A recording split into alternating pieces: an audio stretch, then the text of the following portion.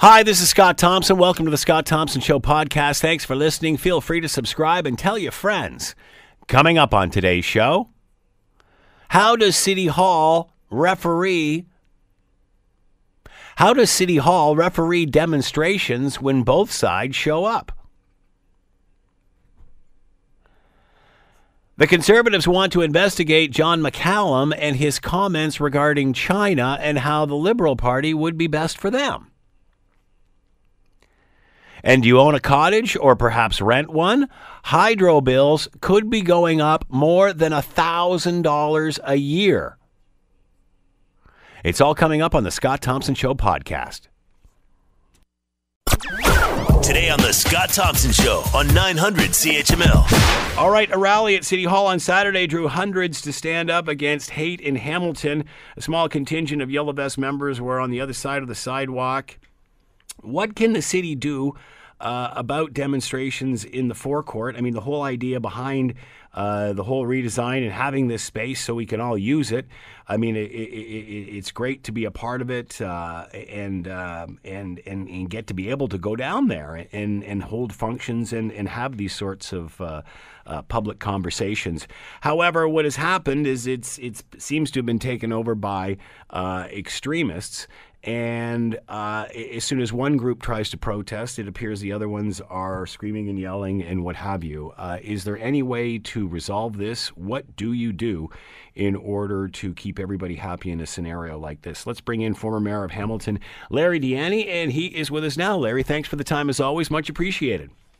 Hey, Scott, it's always a pleasure to be on your show. So, here's, the redesigned City Hall set up for this, set up so we can have public gatherings and neat little functions and such and even protests like this. But how do we allow protests that don't cross the line and end up hijacking the space the way we've seen for the last several weeks? Well, hey, that's the million-dollar question I think that everybody's trying to figure out right now, because the moment you have public space in what is the people's place, which is what City Hall is all about, and you try to have some rules around decorum and comportment and so on, you can never get it 100% right, because the moment you seem to curtail people coming together and protesting or voicing their messages or gathering for whatever it is that they are supporting, the moment you discourage that, you're treading on, the democratic right that people have of assembly. But the moment you allow it, and without trying to, put words into people's mouths, then you're accused of maybe fostering the kind of, poor opinions or damaging opinions that some of these extremists have voiced over the last little while. So it's a balancing act, and it's like walking a tightrope where you sort of try to get it right, but you can't get everybody happy. But I think by and large, the city is doing the right thing. You can't forbid people from coming together to voice their opinions. Certainly not in a public space that's paid for by the taxpayer, and it really is the city's and the citizens' hall, the City Hall. On the other hand, you cannot allow extremists to hijack the agenda and say hateful things. And some of the Yellow Vesters have been doing that. They've been voicing some very hateful homophobic, xenophobic kinds of anti-immigrant statements. And although they're distasteful, as long as they don't cross the line into violence or promoting violence or promoting violence against identifiable groups, you got to suck it up and allow it and hope that shining the light of public scrutiny makes them look as ridiculous as they sound. On the other hand, if you get the other side, the anarchists that seem to be supporting the LGBTQ not protesters, but the pride exhibitors, they're not protesters at all. All they wanted to do was sort of celebrate one day a year. being proud of who they are. But the moment you get anarchists mixed into that group and telling, the police where to go and shouting obscenities at them and telling people to be, have the strength to be violent, then that too needs to be shut down. And there's the fine line that the city has to walk. You brought up a valid point there, Larry, when you said the fringe groups are seem to be jumping on other people's agendas and using that as a vehicle for their hate. Is this a policing issue? Is this a security issue? Is this a case of somebody standing there and saying, hey, you know what? You've just crossed the line there. You are about to be arrested. Well, whenever you've got a situation that can be volatile, then it is a security issue, and the police have a specific role. They do not have, they're nobody's personal security force. In other words, both sides, I'm sure, would like the police to defend their right to say and do what they're saying and do what they're doing. The police, on the other hand, their only mandate is public order. And they are there not to take sides, but they're to make sure that things do not escalate. And secondarily, as well, they are there, quite frankly, to make sure that if somebody does cross that line into illegality, to arrest them and bring them before the courts. That is essentially what the police have to do. And we sometimes make their job hard on them. The Pride event at Gage Park, yes, I'm saying it correctly, apparently, from what I read, the police were not invited to be there. They were not invited to integrate into that day, but they were there in the periphery and so on. And so that's a whole agenda that we can talk about if, maybe better guests than mine can be articulate about why the Pride group feels that it has to do that. But the logistical issue there is that if the police are on the fringe and there's only few of them and they're not to be visible, then they cannot react as quickly if something goes wrong. They have to call for the backup. And, of course, that led to now the police being criticized for not acting much more quickly during that day. But they are there every Saturday, I understand. And by the way, nobody has talked about this, but they're there at a great cost to the city, because it's the city that's paying the police. And I'm sure, I don't know this for sure, but I'm sure that they probably have to hire or at least bring in extra people to do that sort of work, which only increases the strain on the budget, which to me seems like counterproductive, because we could be putting that money to better use if people just behave better. But that's the police's role, I think, is to keep the peace and deal with lawbreakers when they see them, regardless of which side they're on. And they're not, since there are two sides, they don't keep a tally. They don't say, well, we arrested 2 on this side, we better arrest 2 on the other side. They just arrest whoever they think is breaking the law.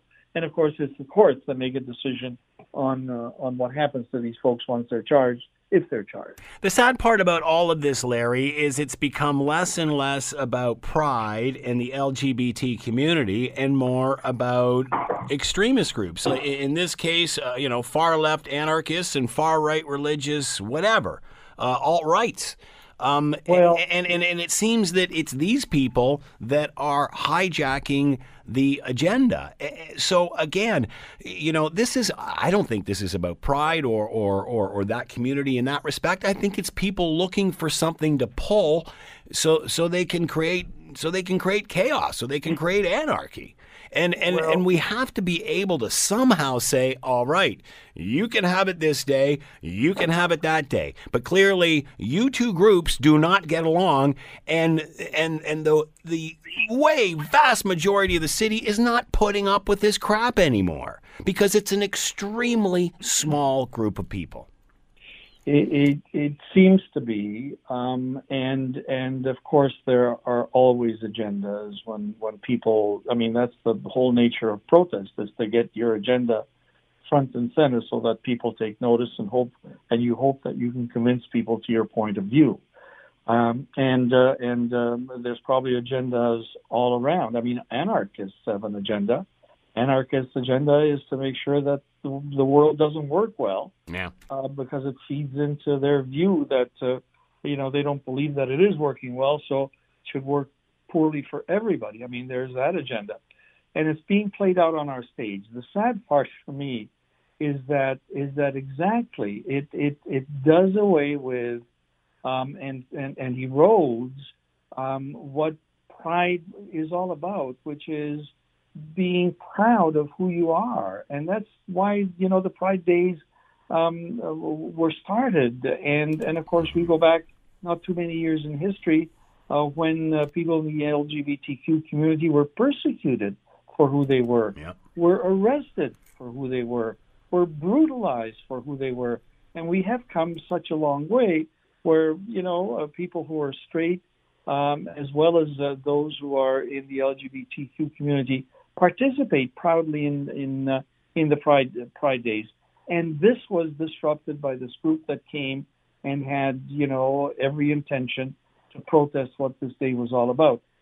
And so when we escalate things to conflict, everybody talks about the conflict and they forget about the message that underlies the event that began this whole thing. And that to me is very, very sad, quite frankly. How do other cities deal with this? Why is Hamilton having a problem with this? Well, and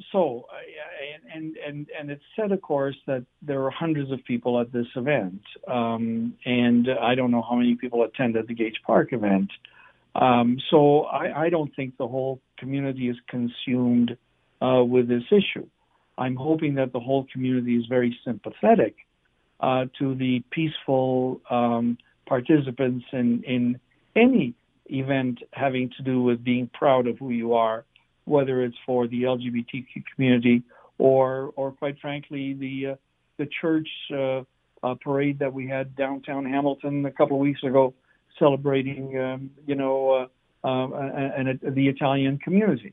And I'm hoping that everybody in the city feels and should feel supportive of peaceful events and positive events such as that.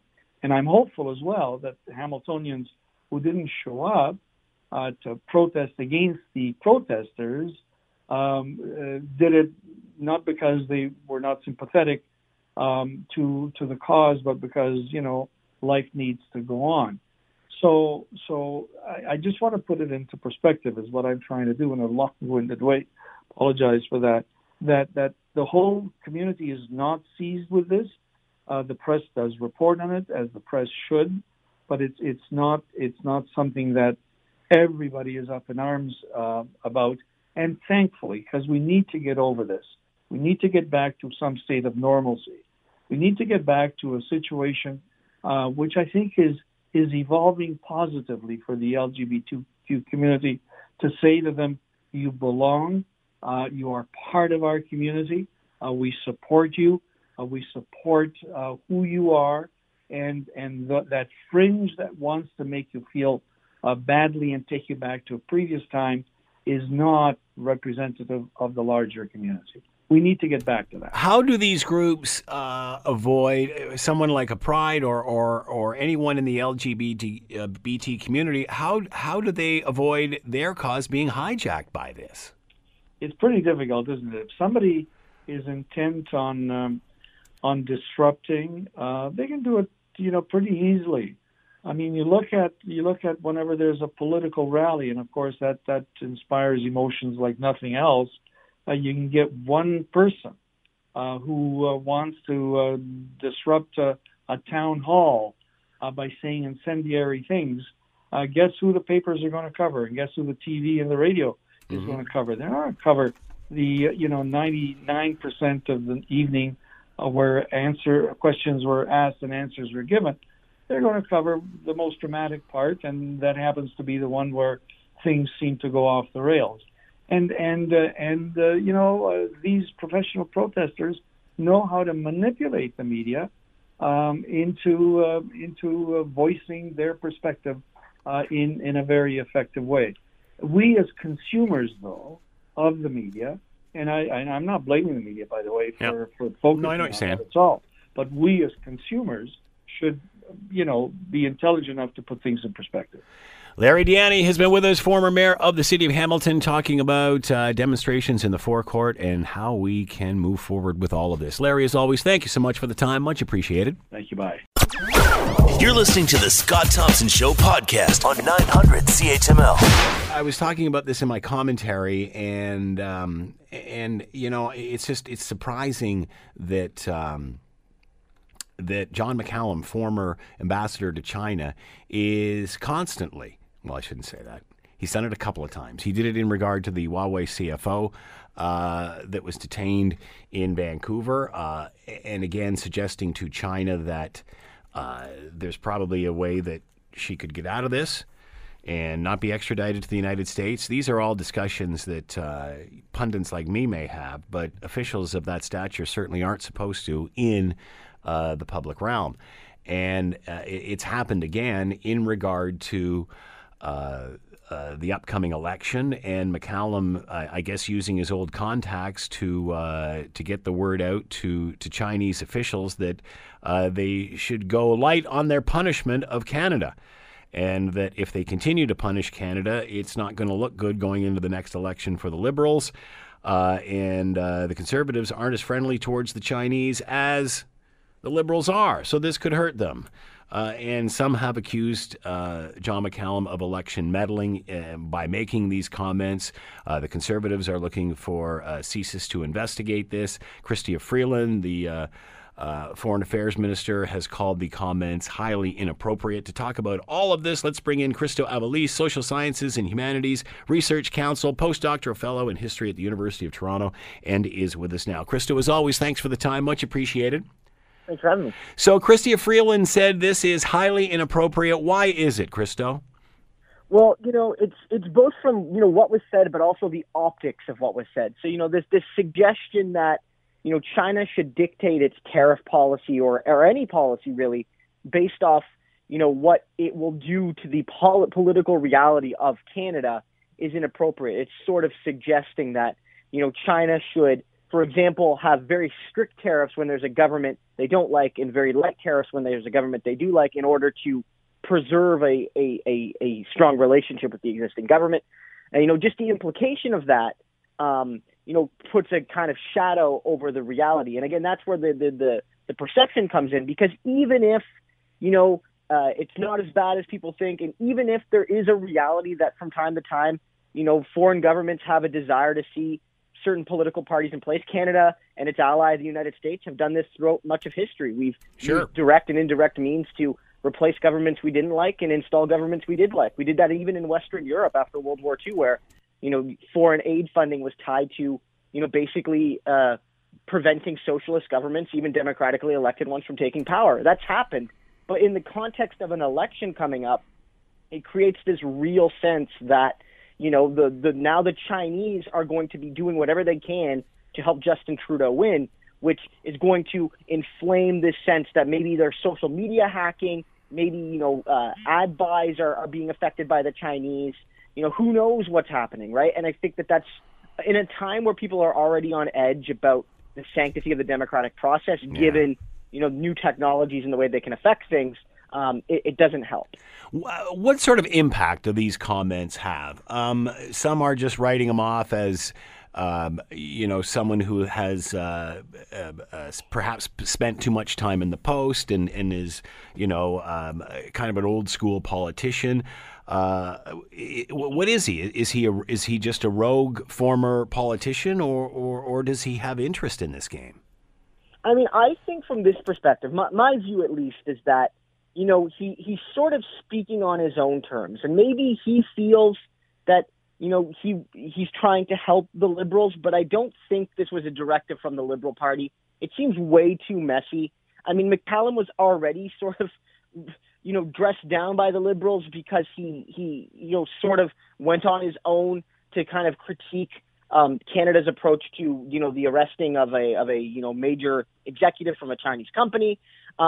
And I think from this perspective, it's sort of McCallum speaking about that. And maybe he's, at a personal level still a big L Liberal partisan, but I don't know if this is a directive from the Liberal Party. Now, the effect of it, it could lead some people already predisposed to the idea that Justin Trudeau's trying to steal the election and plunge Canada into some kind of, a left-wing anarchy or what have you. It could give those people further motivation to distrust them.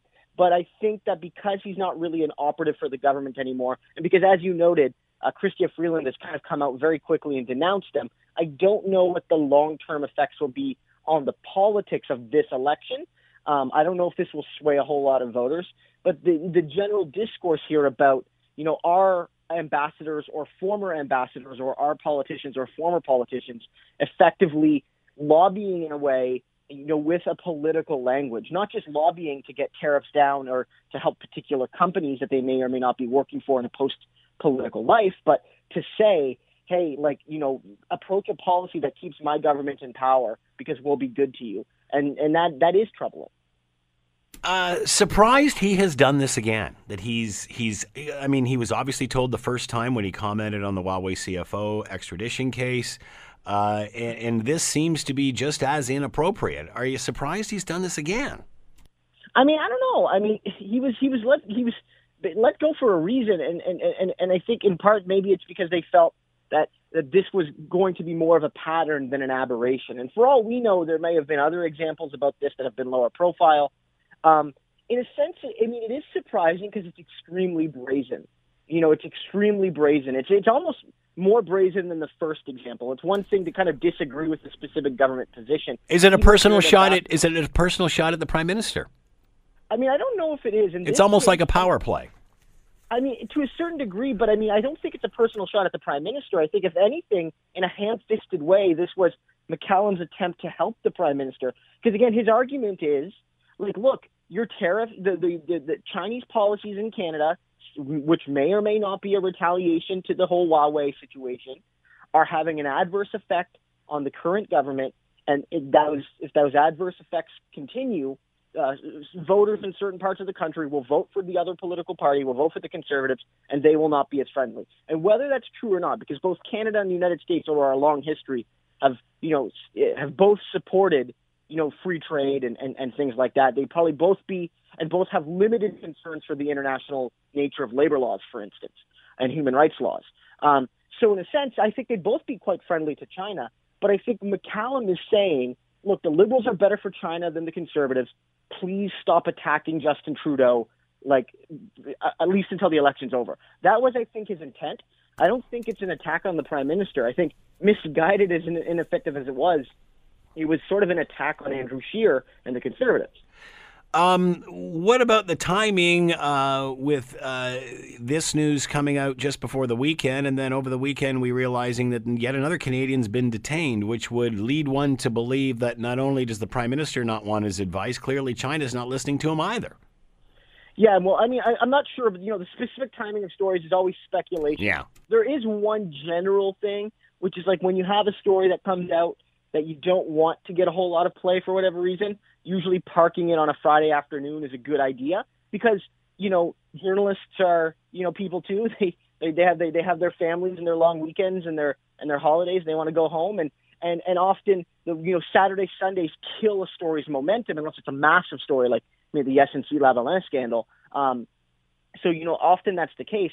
But I don't want to speculate that was the intent here. But, you're right in noting that I don't think McCallum's comments are necessarily that effective because although he clearly has connections in China, he doesn't have that official capacity anymore. And I think that's a good thing for the Liberals because it gives them in this moment an ability to say, look, McCallum can say what he wants. We can acknowledge that what he said was inappropriate and troubling, but clearly it has no bearing on the policy of this government nor on the policy of the Chinese government. So it's really just some guy talking. And there's nothing we can do to stop a man from saying things. He has the right to say things however misguided they are. And at the end of the day, is he stating the obvious, McCallum? I'm not sure, right? I think in a sense, it could be argued that the way a government approaches policies, especially in regards to a country where that has a big economic connection to them. So, the way the United States and or China or other countries like that approach Canada economically could create good or bad economic conditions, and those good or bad economic conditions could make it easier or harder for the sitting government to hold power. But if it was that naked of a thing that China was manipulating this, I don't know if voters would be comfortable with saying China is attacking the Trudeau Liberals, ergo I'm going to support what China's doing and vote for the Conservatives. I think a lot of Canadians who would bristle at the fact that this was being done specifically to help the Conservatives, including some Conservative voters who I think would be rightfully concerned that their party was being helped by a less than democratic country, the biggest country in the world. And I don't think the Conservatives would want to be tied to that, because then they're again, like with Trump and Russia, there'd just be this pervasive narrative that Andrew Scheer is in the pocket of the Chinese government. Andrew Scheer is a puppet of the Chinese Communist Party, and that's why he won the election. So they don't want this either. I think both parties, in a sense, want this to go away, at least on the political side, although I think the Conservatives are perhaps looking at this to ensure that there's nothing formal in the government connections. I think if that happens, then the Conservatives do want it to be known. There hasn't been a replacement made for McCallum, ambassador to China, since he was let go. Do we need a new ambassador sooner rather than later? Would this have happened if there was one installed? It probably still would have happened that's my inkling. Now, would it have been easier to deal with, easier to dismiss? It's basically, not only is this the former ambassador, not the current ambassador, but these aren't the words of the current ambassador. I think it's a really tricky position. I think that a country as big and as important as China to Canada's economic and global positioning probably does need an ambassador. But of course, the biggest countries in the world, the ambassador picks are that much more important. And so you want to make the right pick. And perhaps the Liberals are trying to think that they're waiting for that right person. And maybe they're trying to balance the fact that anybody they announce right now is sort of going to be thrown into a political firestorm. Maybe it's harder to get volunteers for this job than it would have been, say, a year and a half ago, 2 years ago, because that's the reality. Right now, you're looking at a position that's going to be immediately difficult. You're dealing with tariffs. You're dealing with detainment of Canadians. You're dealing with alleged, there's detainments of CEOs of big Chinese, or CFOs of big Chinese corporations. Like, all of this is playing out, and there's an election coming up, and there's no guarantee that if a Scheer government forms, that he wouldn't replace you immediately, and then you've gone through all of that for nothing. So it could be very difficult to get someone into that position right now. Conservatives want CSIS to investigate. Is that appropriate or overkill? I mean, that's a tricky one. I think in terms of asking CSIS to examine this, I don't know if there's necessarily any harm. I don't know what's going to come up. If this is as it's been reported, which is McCallum in his capacity basically as a guy, as a person who used to be ambassador, said some things that are inappropriate, then in that case, I would suggest that it's probably not something that, not that CSIS shouldn't look into it, but that's not something that's going to be worthy of a full-blown investigation and with charges and examinations in that sense. But it is troubling, and because it does concern, again, real or perceived, an attempt to kind of jiggle the electoral outcome or the electoral map in 2019, I do think that it's at least good people are looking into it. Because, again, the perception is important here, too. If all it takes is CSIS to take a quick look and say, there's nothing really here, then that might be all that needs to happen. And then neither the Conservative nor the Liberal result will be tainted by the perception that China either supported them or didn't support them. Is this an issue that divides the party, or again, just a rogue ambassador, former ambassador? Is this something that's an issue, or are there people in secret meetings thinking, well, it wasn't a bad, I'm glad I didn't say it, but it needed to be said? I mean, I've seen from people, there's been other, retired Liberals who have suggested that what Canada should have done here is they shouldn't have arrested the CFO. I think it was Bill Manley, I believe he said, or John Manley said that if it was up to him, he likely would have given a kind of quote unquote tip to the Chinese CFO that, getting into Canada would have led to your arrest. If she didn't come, she wouldn't have got arrested. And then, and then things like that are kind of feigning ignorance about the whole U.S. plan because there was the call for U.S. extradition. But those are usually coming from former Liberal politicians. I don't know if this new government has that position. And if they do, I haven't seen it because, you would see it. I mean, caucus and cabinet discipline is a real thing. But as we saw with Jody Wilson-Raybould and Jane Philpott and all of these things during that whole affair, it was very clear that there were disagreements within the caucus and cabinet about how to handle SNC. And those disagreements, you couldn't hide them. I haven't seen that on this issue from the Liberals, at least as of yet. Does this play out with Canadians? Do they care about this on a nice sunny July day? I mean, I don't think it's the biggest story. Again, if it was a sitting ambassador, I would suggest that it would be a much bigger deal. There would likely be calls for the person to be removed, and then the government would have to make a decision, to remove them and therefore legitimize the complaint, or to keep the person in the job and risk further complications. There's that whole, seesaw of what does the government do. I don't know if this will have a major play out. Again, maybe the Conservatives are hoping that if there is an investigation, a bombshell gets revealed, and maybe there is more connections here to the existing government than are implied in the journalism we've seen on this so far. But I can't see this being the biggest story. I think Canadians are concerned about other things. Canadians right now are, enjoying the summer. Issues like the economy are going to be big. Issues like healthcare are going to be big in the election. And then issues like the climate change are going to be kind of, for the first time ever, a first-rate issue in a federal election. I think all of those things are going to matter a lot more. And if anything, talks about, foreign relations and stuff. Right now, Donald Trump takes up much more of the space than China does. So I would think that, Trump's recent comments about telling congresswomen to go back to the countries they came from is taking up much more media space right now than John McCallum's words to China. Many thought that those words insensitive because of the situation the two Michaels are in that are detained there. Does this help or hurt their cause? I mean, I don't want to speculate on, because I don't want to speculate on individual people being detained either by Canada or by China. Those are personal and legal matters, and I'm not well versed enough on them. But I can see why that makes a discussion like this more tense, because there's a sense that you want to be very careful in your messaging and your approach, because people's lives are on the line, right? And whether it's their freedom or what have you are on the line, and you want to ensure that as a government you approach this. And China's probably thinking the same thing, frankly, because again, this is affecting a very high-profile Chinese citizen as well.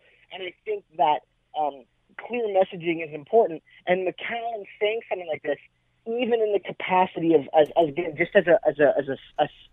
Canadian citizen, as a person, given his former profile, maybe there is a fear that in a tense situation, this is like the straw that could really throw the whole card off.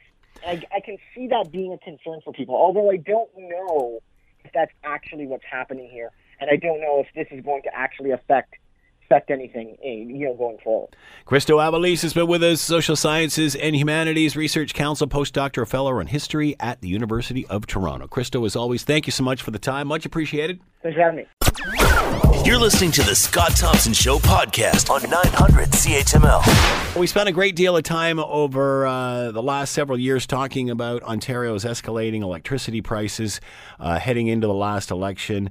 Former Premier Kathleen Wynne refinanced a lot of this, pushing off rate increases to later down the road, and many complained that was refinancing these debts on the back of the next generation, and so on and so forth. And I guess for us here, rates have somewhat stabilized, although as the owner of a cottage up in the Kawarthas, which I've had for like 25 years now, the bills are just astronomical and continuing to go through the roof. So when news came out that cottagers may be facing a new hydro hike, Hydro One is in the process of submitting a report to the OEB on its increase for seasonal customers, could see individual bills rise by $1,000 a year. And if you know anything about people that live in rural areas, lots of them have been using electricity to heat their homes through the 70s and 80s and such. And now it's got to the point where electricity has become so expensive, which seems odd to me. Why, if you're trying to get more and more people to use something, why would you keep increasing the price of it? But anyway, I digress, and electricity issues have obviously been a sore spot for many Ontarians over the last several years. Oddly enough, I'm on vacation up at my cottage 2 weeks ago, and all of a sudden we're at different parts of my kids ran in with my wife to get something into town, and I get a phone call. Premier Kathleen Wynne's in town. So apparently her and her partner were there for the better part of the morning, going to the local grocery store and library and so on and so forth. And eventually I did see them when I was at the ATM. And Kathleen Wynne's partner came across the road, and I looked into the grocery store, and it's like, yes, there's the former premier leaning up against a car. And her partner came across right in front of me and was ahead of me in the ATM lineup. And I was commenting to my wife. She did not look happy. She came across the road stomping, like not happy. To which my wife said, well, maybe she just opened her cottage hydro bill. But, you know, a lot of these people who live in rural areas, whether you have a cottage or not, up near where mine is, they don't have a lot of positive feedback for the premier. Because, you know, a lot of them that have spent their time heating their homes with electricity have now had to switch to propane. Or you go up there in the winter, man, all you smell is wood-burning stoves. So I'm not sure that this is all working. Anyway, new information out that cottagers could see their bills rise by $1,000 or more. Let's bring in Terry Rees, Executive Director, Federation of Ontario Cottagers Association, and on the line with us now. Terry, thanks for the time. Much appreciated. Hi, Scott. Happy to be here. So how did we get here? How did we find out about this? Did we know this was coming, I guess? Well, Hydro One, as the major provider of electricity to rural Ontarians, is subject to the Ontario Energy Board's decisions. They're a regulated utility.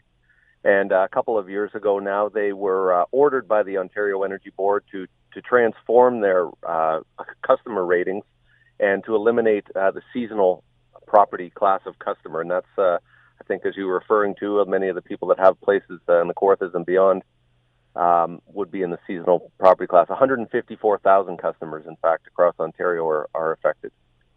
So what's the process? Why eliminate this?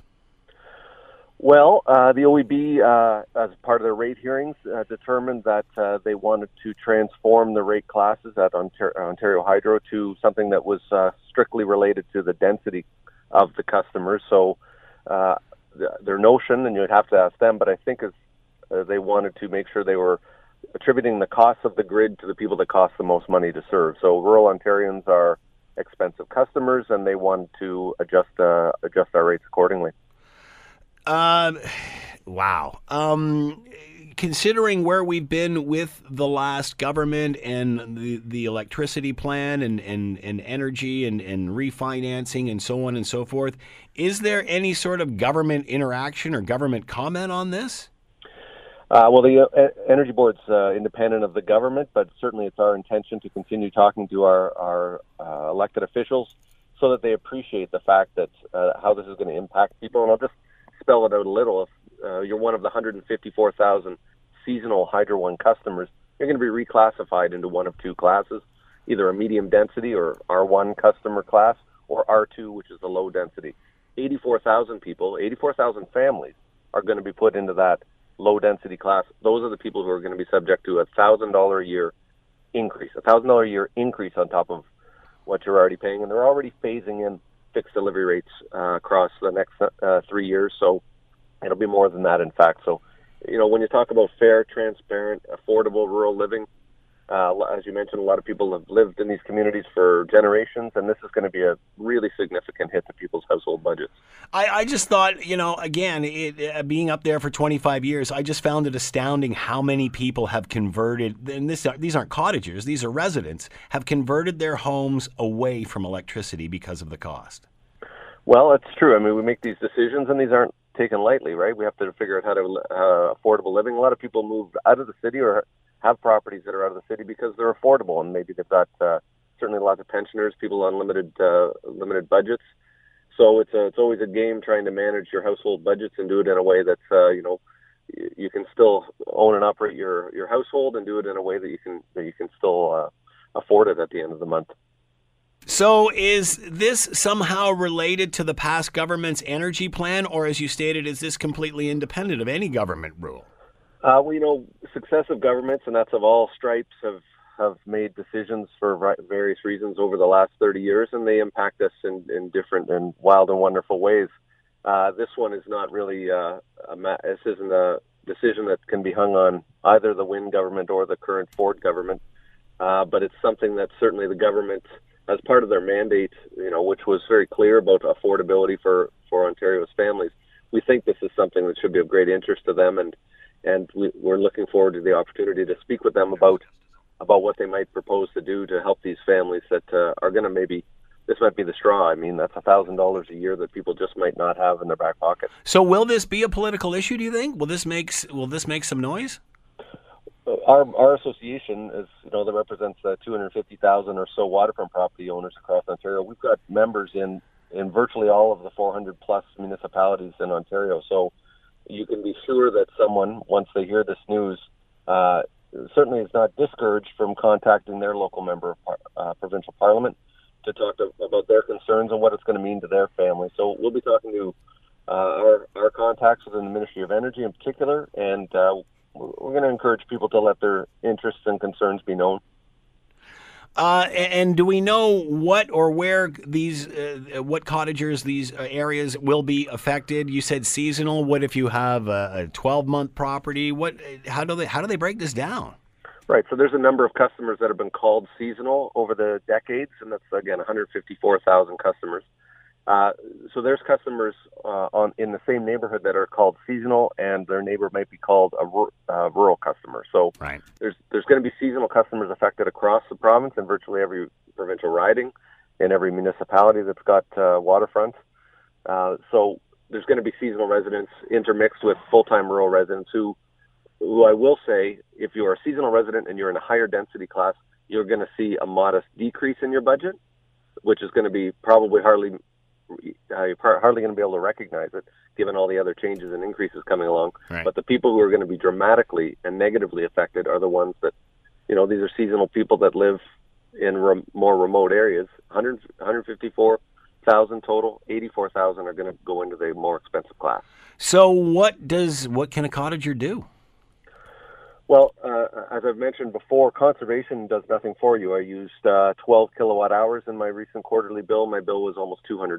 So the cost of serving the customer is really where the expense lies.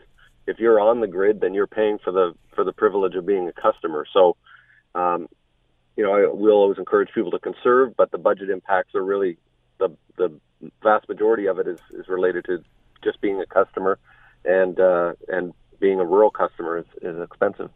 Terry, website we can go to find out more. www.foca.on.ca. That's foca.on.ca, and we're happy to have people learn more about what we're doing and what's happening with electricity rates. Terry Rees, Executive Director, Federation of Ontario Cottagers Association. Some may be seeing hydro bills for their cottage properties go up $1,000 a year. Terry, thanks for the time and insight. Much appreciated. Thanks so much, Scott. The Scott Thompson Show, weekdays from noon to 3 on 900 CHML. This is the Scott Thompson Podcast, available on Apple Podcast and Google Podcast, or wherever you get yours. And don't forget to subscribe, rate, and review so you don't miss a thing. I'm Scott Thompson, and thanks for listening.